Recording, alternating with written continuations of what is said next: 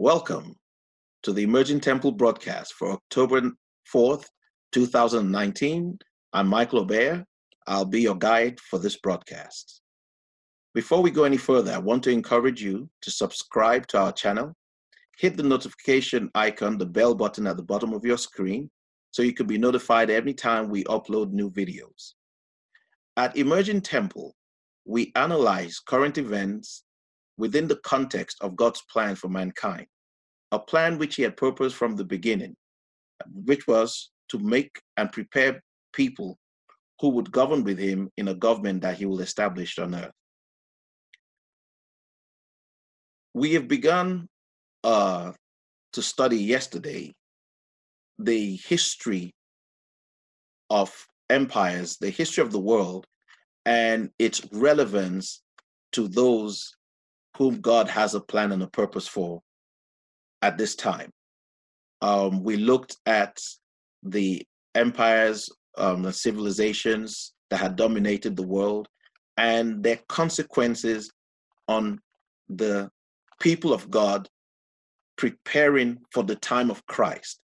We started off by discussing Tar-Seti, which we call the first civilization in the world, from which Egypt as a civilization came forth. And we saw how Egypt molded the children of Israel, who were the carriers of the covenant of God, by not just the harsh treatment and slavery that occurred to them in Egypt, but also the raising of a man called Moses, whom the scripture says was schooled in all the wisdom of the Egyptians, and he becoming the primary founding father, so to speak, of the nation of Israel. And then we saw how Israel grew, became a great kingdom, and at the point in time fell under the control and the dominance of Babylon. Now, before we went into that, we mentioned how Assyria had conquered the part of Egypt that the Israelites lived in, which was, we said, Lower Egypt, which is in the north, and put them under slavery for over about 100 years or so.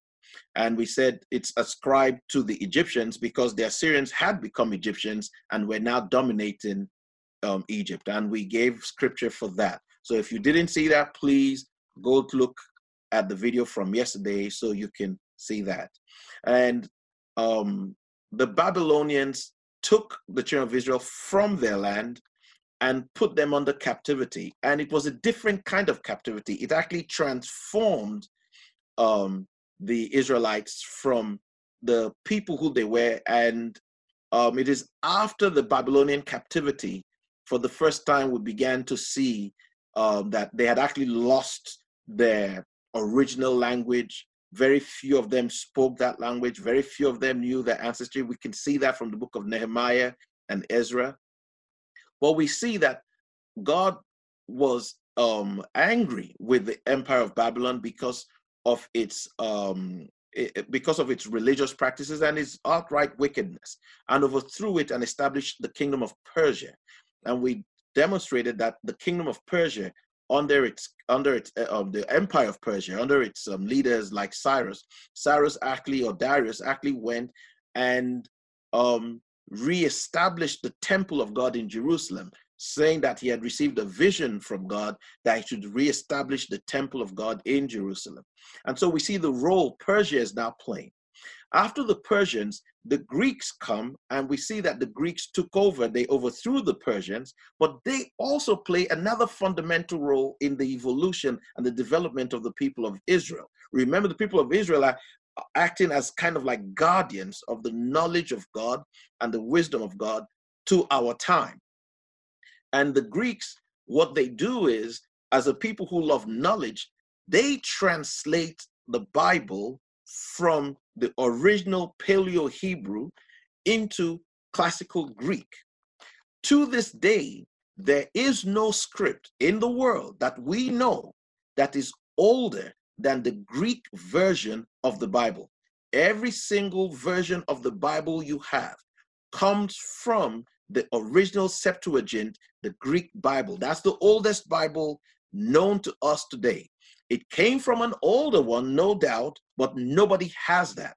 So there is nothing that anyone can tell you that comes from a Bible that didn't originally come from the Greeks that ruled Egypt, the Ptolemies, okay? And finally, after the Greeks came the Romans.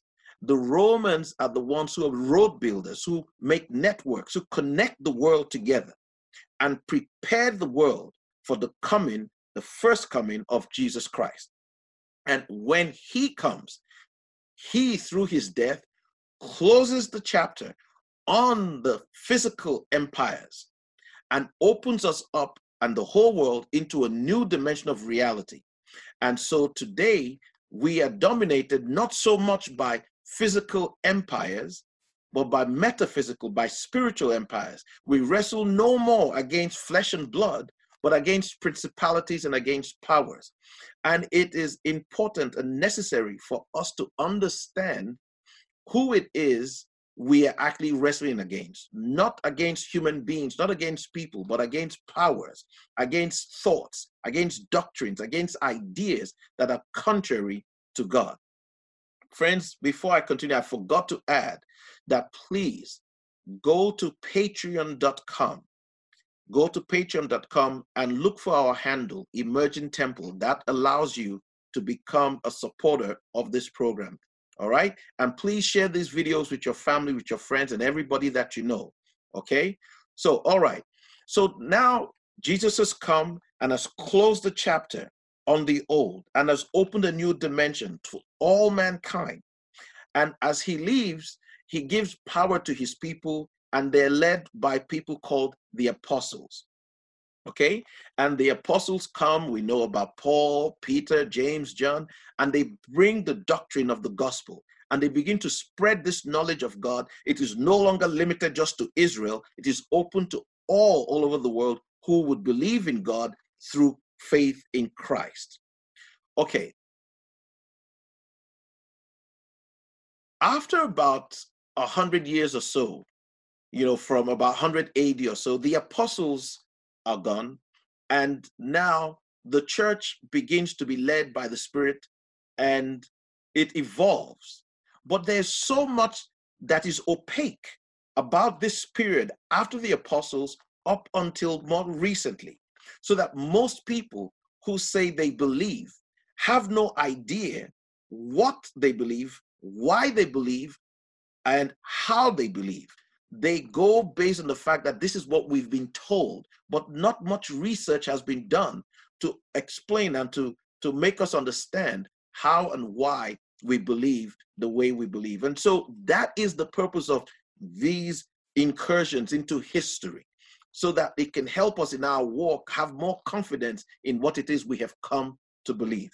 Before I go any further, like I often do, I like to play a little clip and then kind of elaborate on that clip, and hopefully that will give you some insight into this topic. Okay, so let's take a look at this video clip.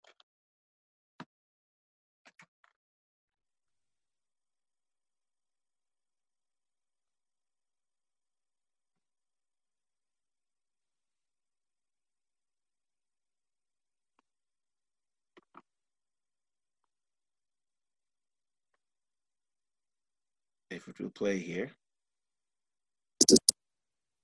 Story of struggle, persecution, and martyrdom, often at the hands of the ruling government. Yet less than 300 years after the founding of the church, Emperor Constantine adopted Christianity as the official religion of the most powerful empire the world had ever known. Who was Constantine, and why did he claim to be a Christian?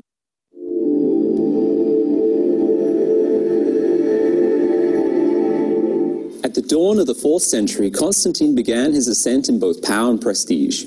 He was proclaimed emperor in AD 306, and by AD 324, he had solidified control over the entire Roman Empire. And in the following year, he called the First Council of Nicaea. This council formally established a number of doctrinal changes that had been adopted in practice over the previous 2 centuries. The nature of God and the celebration of Easter were 2 key items on the agenda.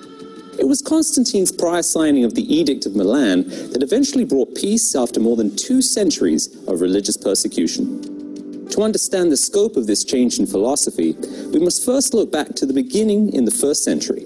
The persecution of Christians by the Roman Empire started under the rule of Emperor Nero. More than 200 years later, by the end of the 3rd century, rank persecution of Christians had become commonplace throughout the empire. Christians who refused to recant their faith and worship both the emperor and Roman pagan gods were tortured and killed. In the mid-3rd century, under the rule of Decius, an edict was issued that forced those claiming to be Christians to either worship Roman gods or face execution.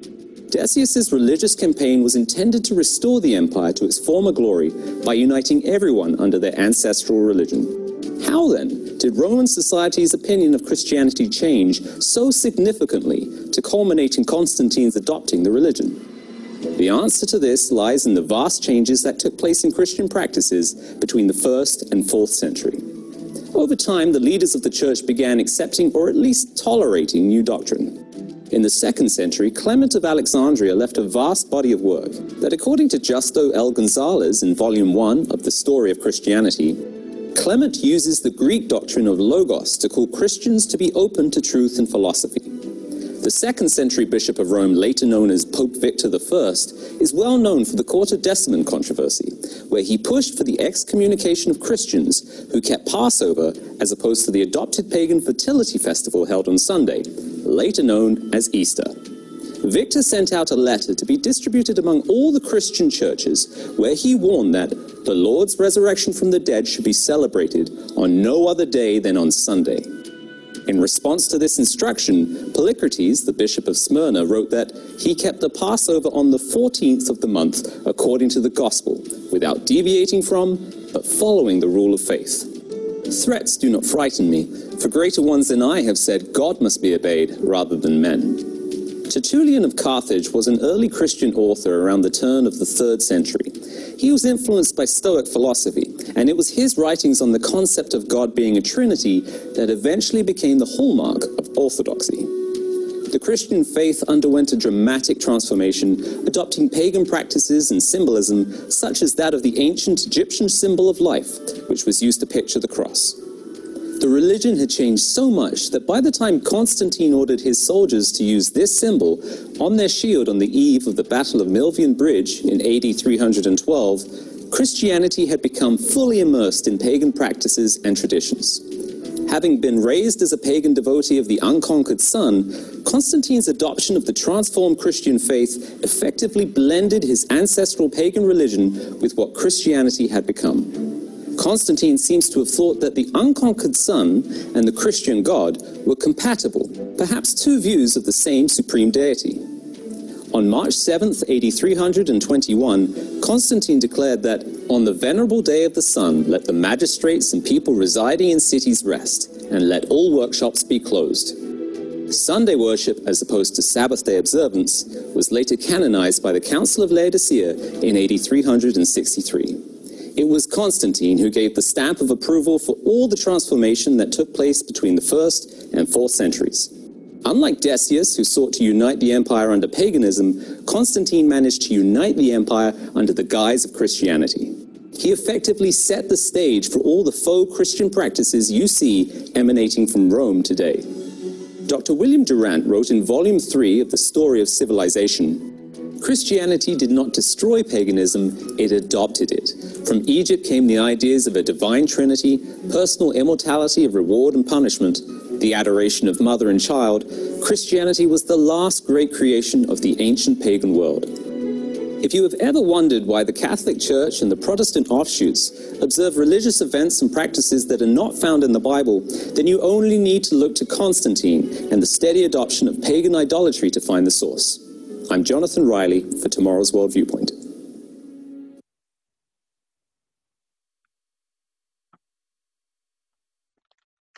Okay, now this video clip we just watched gives you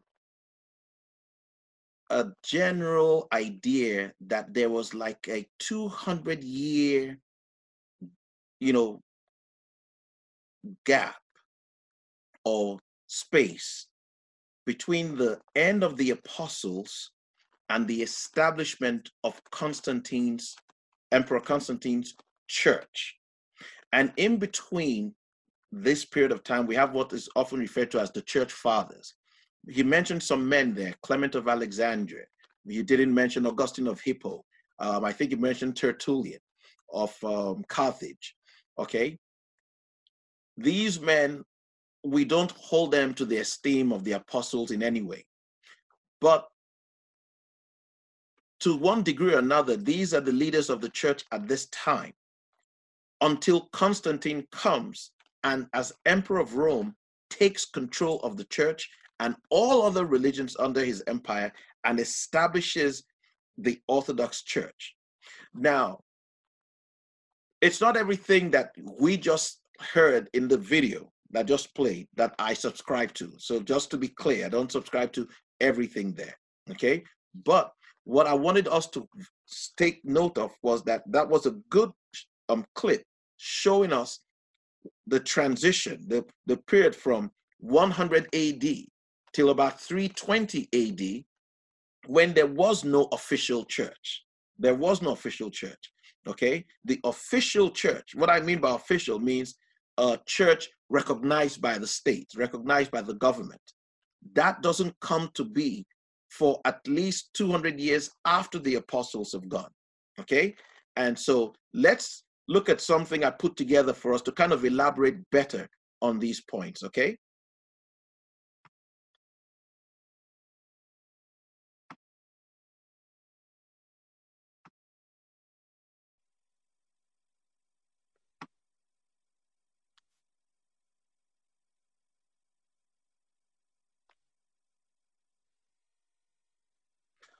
Okay, so after the time of Christ, you have the apostles, okay? John, James, Paul, Peter, and we have their writings to this day, and we know that their words are inspired by God because the scriptures itself tell us that their writings were inspired by God. So here you see, it says, the apostles of Jesus Christ began to spread the message of a coming government to be established by God. Let me pull this up a little bit here. Good. To be established, a coming government.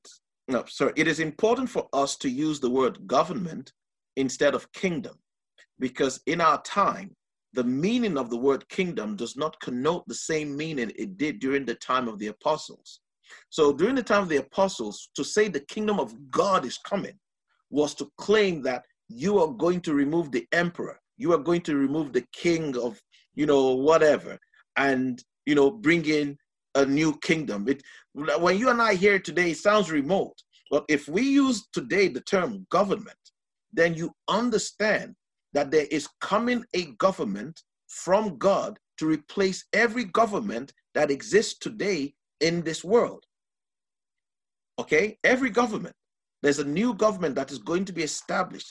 And that is the government that you and I are trying to prepare ourselves to be ready for. Okay, so let's continue the next paragraph. It says, by the beginning of the 2nd century AD, that's about 100 years after Christ, all the apostles had slept in Christ. However, the gospel had taken root in North and East Africa, deeper than in other places. So this is where you'll find people like Clement of Alexandria, that's in Egypt, Augustine of Hippo, that's in Tunisia, Tertullian of Carthage, also in Tunisia, and others. So there isn't an official church, but there's more freedom in this part of the world for people to study it, to begin to try to understand the doctrine of Christ. And that's where we read about people who, even up into places like Syria, we have people like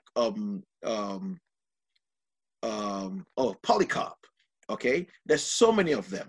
Okay, and these people are trying to study God, trying to know. They're bringing doctrines. Many of them make mistakes here and there, but the intention is all right.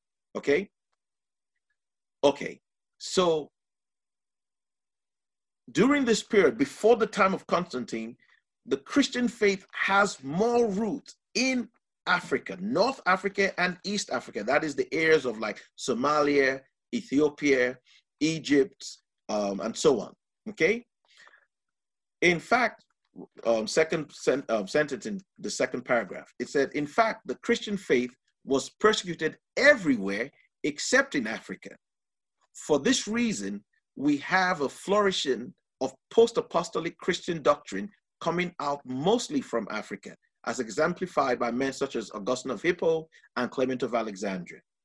It is important to point out that there is no evidence that Peter, the apostle of Christ, was ever in Rome, even though popular mythology says that he was crucified in Rome. There simply is no evidence of this. In fact, Rome does not feature as a major port of the Christian faith until the 4th century AD, with the enthronement of Constantine as Emperor of Rome. Prior to this period, most Christians in Rome lived in fear and seclusion.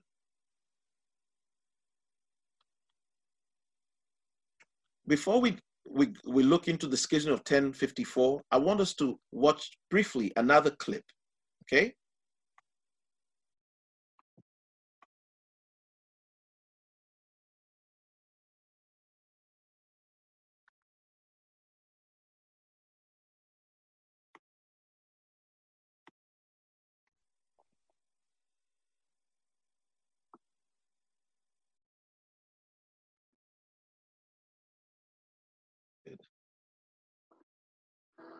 Jerusalem. According to Islamic, this is where the Prophet Muhammad was taken on the night journey by the angel Gabriel, where he led the other prophets in prayer and met with God. Jerusalem was the Muslims' third holiest city after Mecca and Medina. But at the beginning of the 7th century, Jerusalem, like Damascus, was ruled by the Byzantines. As Christians, they considered it to be their holiest of cities. At its sacred heart, the Church of the Holy Sepulchre. We are in front of the Holy Sepulchre, and according to Christianity, Jesus Christ was crucified and buried here, inside here, in the middle of Jerusalem.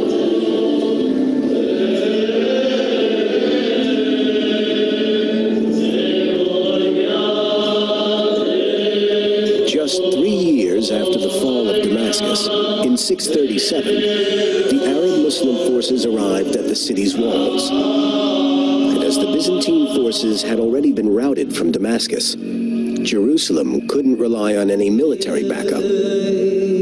Although Jerusalem held out for 4 months, its ruler, the Patriarch Sophronius, knew that his city's fate was sealed and decided to surrender. Sophronius had taken a huge gamble. What would happen to the Christians' most important city once it was claimed by a force that also held it so sacred? Umar ibn al-Khattab came to the Holy Sepulchre because the Patriarch wanted to show him the church. Then it was the time for Muslim prayer, and he wanted to pray, so the Patriarch asked him to pray inside the church, and he refused. He refused because he told him that in the future, the Muslims will start saying that Umar ibn al-Khattab prayed here, then they will claim the place and they will change the church to mosque.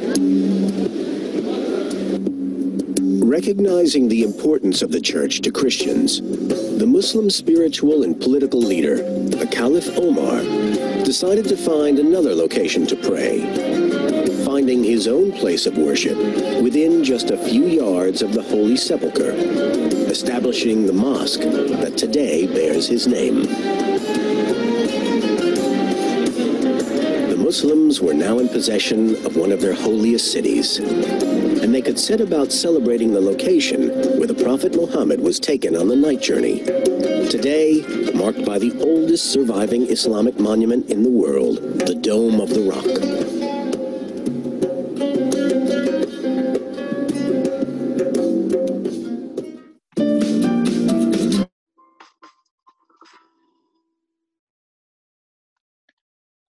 Okay, friends, there's some things I want to clarify, and this is really important before I go any further. The clip I just played spoke about the Islamic or Muslim invasion of Jerusalem in 637, it says. It talks about this caliph called Umar and how he was an honorable man and, you know, met with the bishop there, wouldn't pray in the church, etc. You know, all this might be true. I have no evidence to the contrary, but there's only one thing I want to point out. By this time, there was no Muslim army big enough to conquer Jerusalem. There was an Arab army that did conquer Jerusalem. We need to make a distinction, just for the record. The reason I want this to be on record is because in the future, as we go deeper into our studies, somebody's going to remember this time and say, we said that the Muslims conquered Jerusalem in 637 AD. We didn't say that. That video clip said that. What we do agree is that Arabs conquered Jerusalem about that time, and there's a reason why we need to make the distinction, okay? But that's just, you know, by the by. Now, why did we play this clip? What was the purpose of this clip, okay? The purpose of this clip was to show you that, say, 300 years or so after Constantine, the empire which he controlled was now being attacked by other forces from different parts of the world. And this would have consequences on the decisions that the church, the bishops of the different churches, like the Bishop of Rome, the Bishop of Antioch, the Bishop of Alexandria, the Bishop of Constantinople, what decisions that they would make or they would take, and what would end up leading to what is called the Great Schism. Okay? So let's find out what the Great Schism was.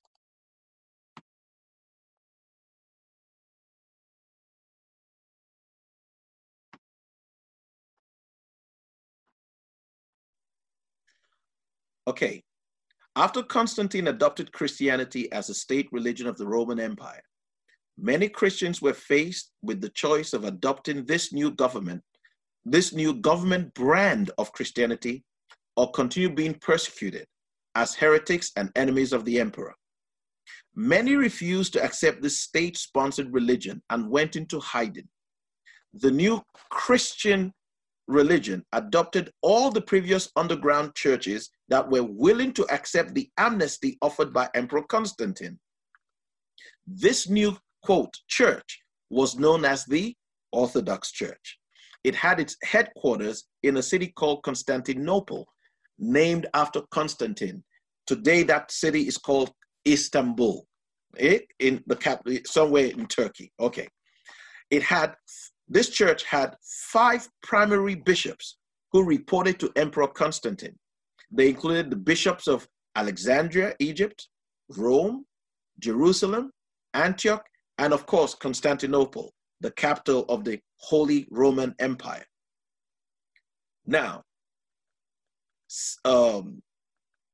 600 years after Emperor Constantine died, which is roughly 300 years after the video clip you and I just watched about the Arabs who invaded Jerusalem, okay? 600 years after Emperor Constantine died, the Bishop of Rome, one of those 5 bishops, remember there were 5 bishops, all equal, under the emperor, okay? If any one of them was first among equals, it was actually the Bishop of Alexandria, Egypt, and you can check that out, okay? The Bishop of Rome split off from the other 4 bishops and declared himself the head of the church. At the time, the others declared him an apostate. This Bishop of Rome of 1054 can rightly be called the founder of what? The Catholic Church. This is true church history that is available in any Catholic seminary. Okay? So what does this mean? It means the Catholic Church was founded in 1054 AD in something we call the Great Schism of 1054. You can go look this up, okay? Now,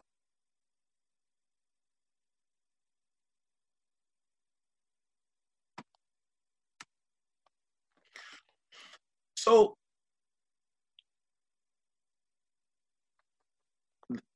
this goes on.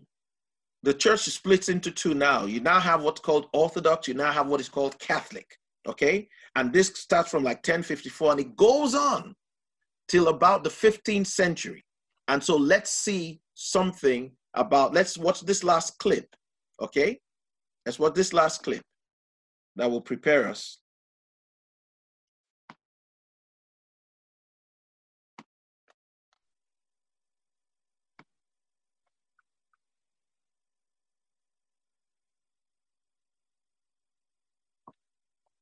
The Protestant Reformation of the 16th century shook the very foundation of Europe's cultural identity. The Reformation was a revolution of religion in Western Europe. Essentially, it was the result of centuries' worth of political and social grievances against the Christian church as it existed.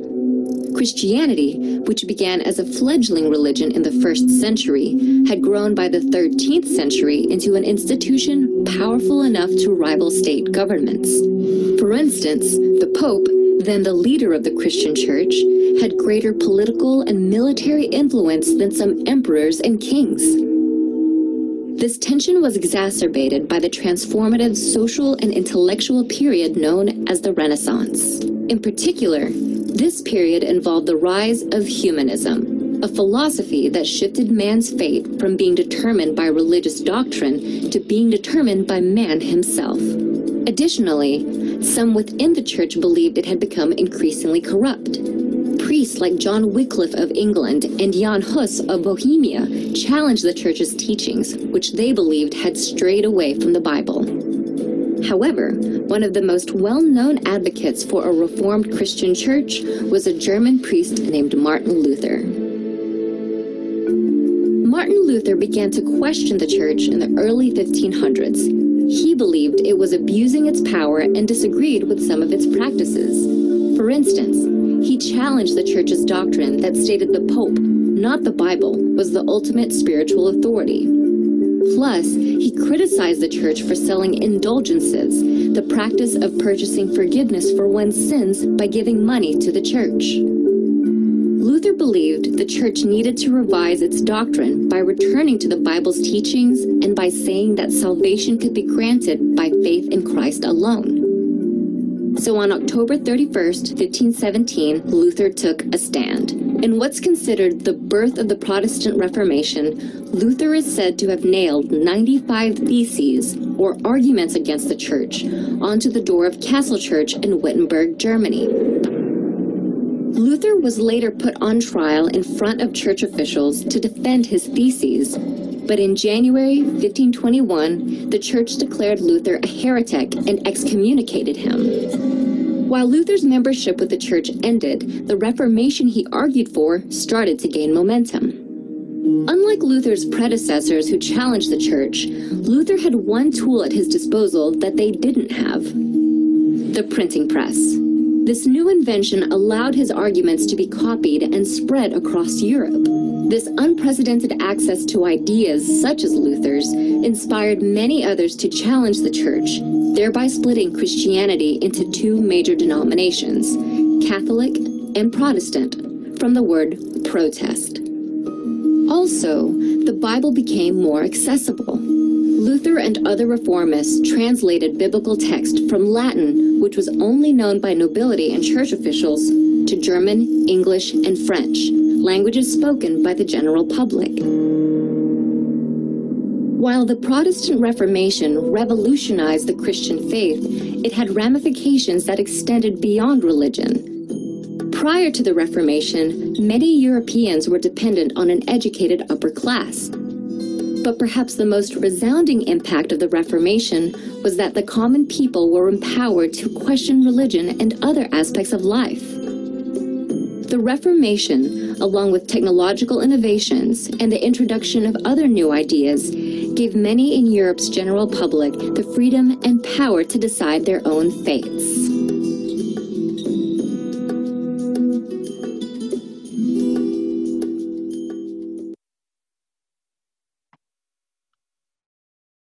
Okay, so you're seeing the evolution of the church coming down to our time. Okay, you're seeing the transformation of people as the church itself is transformed. And as we go further, you're going to discover that there are other forces playing around the church, outside of the church, that are also influencing the things of the church.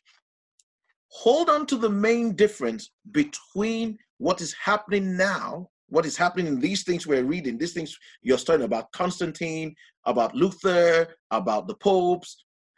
Hold on to the most important difference between this and all those empires we read about, we talked about yesterday. Those wanted to control you physically. These want to control you spiritually. They want to control you mentally. They want to control what you believe. They want to control what you think. They want to control how you see.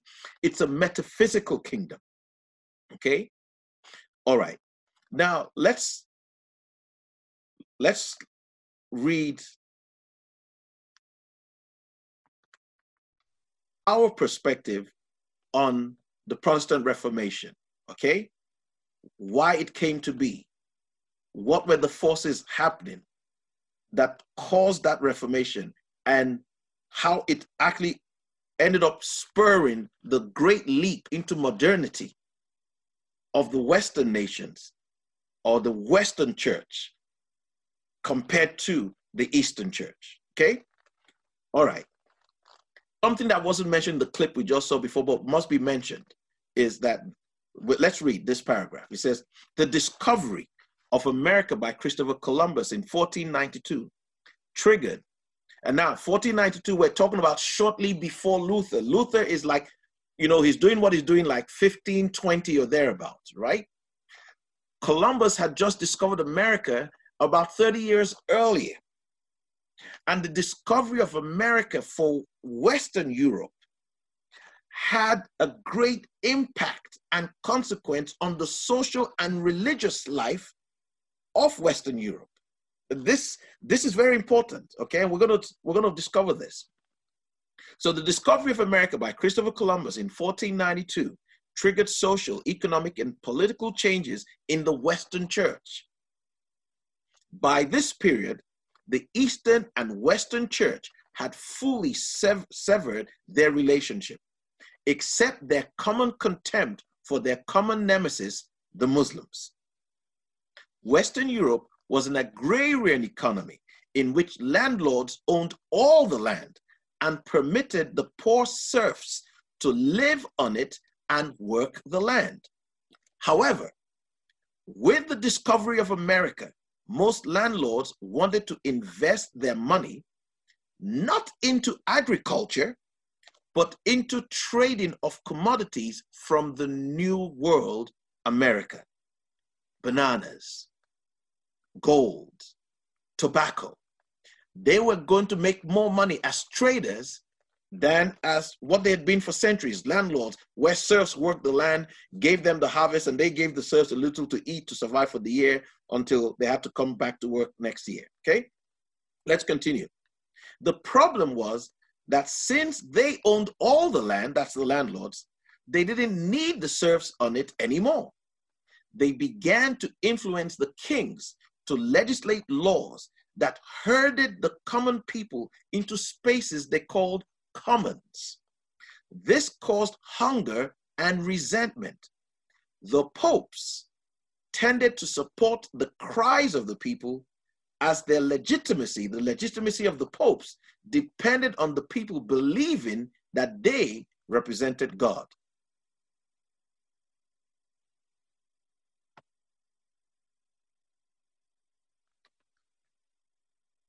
However, the landlords pushed back against the popes and, take note of this word, protested. The word Protestant doesn't have anything to do with religion. It's the coincidence of these men, these powerful men, protesting the change that the Pope was getting the kings to do against the landlords that caused them to protest. And coincidentally, at the same time, there was a rebel Catholic priest called Martin Luther who was confronting the church based on biblical doctrine. I want you to follow this, okay? There's a convergence of interests between the landlords, the wealthy of Germany, and this Catholic priest and his followers. And they come to him and they back him and they begin what we call the Lutheran Church, okay? So let me start again. However, the landlords pushed back against the popes and protested against the king, who had already promised them that they could evict the serfs. Two countries in particular would have a convergence of religious opposition to the Pope and a need for social opposition to the Pope as well. These were England under Henry VIII and Germany during Martin Luther. Henry used the fact that the Pope would not allow him divorce the daughter of the King of Spain, who was the Pope's friend, to establish his own church, the Anglican Church. In America, it's called the Episcopal Church. He killed all the bishops in England who opposed him. Next paragraph. At the same time in Germany, same period, Martin Luther was a Catholic priest who felt that the church was corrupt and that it was operating contrary to biblical doctrine. The German landlords decided to rally around Luther as they both had a common enemy, the Pope. These protesting landlords are whom we derive the name Protestant from.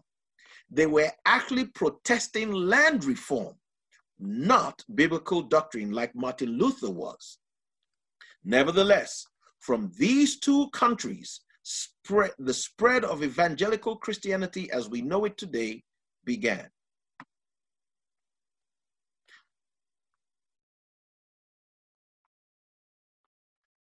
Okay, friends, from Martin Luther, the Protestant movements, and all the others that came out of it, we come into the Pilgrims, who English quote Protestants who flee from England to Amsterdam, to Holland, and when there's a new king in Holland, they're expelled from Holland. They have nowhere to run to, so they come to America. We call them the Pilgrims, and they land in, according to mythology, in Plymouth Rock, somewhere in Massachusetts, okay? I wouldn't say mythology, but according to popular history, okay? And they settle in America, and they come to a place where they're now free to practice their religion because they're being persecuted in Europe. And these people are the ones that bring this idea of freedom to America. Okay, so America is centered and founded upon this concept, this idea of freedom, okay, and the right and dignity of the individual. But where does it come from? It comes from people's understanding of their faith in God through Christ. That's where it all comes from, okay? And these people form the country, form the culture of what later on becomes the United States of America. Okay, this is important. And from this country called the United States of America, we begin to find a home for other Protestant movements that are still in Europe, like the Methodists, the Baptists, or the Anabaptists. And they all come to America. Everybody come in here for the freedom of their religion, to practice their religion. Now, there are things that are done to native peoples that are not Christian. There are people who are brought in from other parts of the world, as Africa, as slaves. That's not Christian.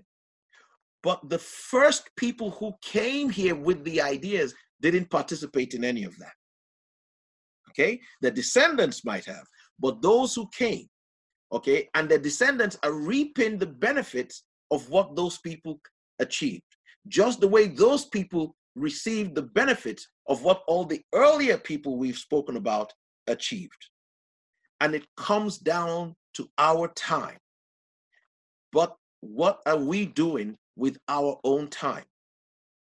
What will be written about us, and what will history say we did during our time?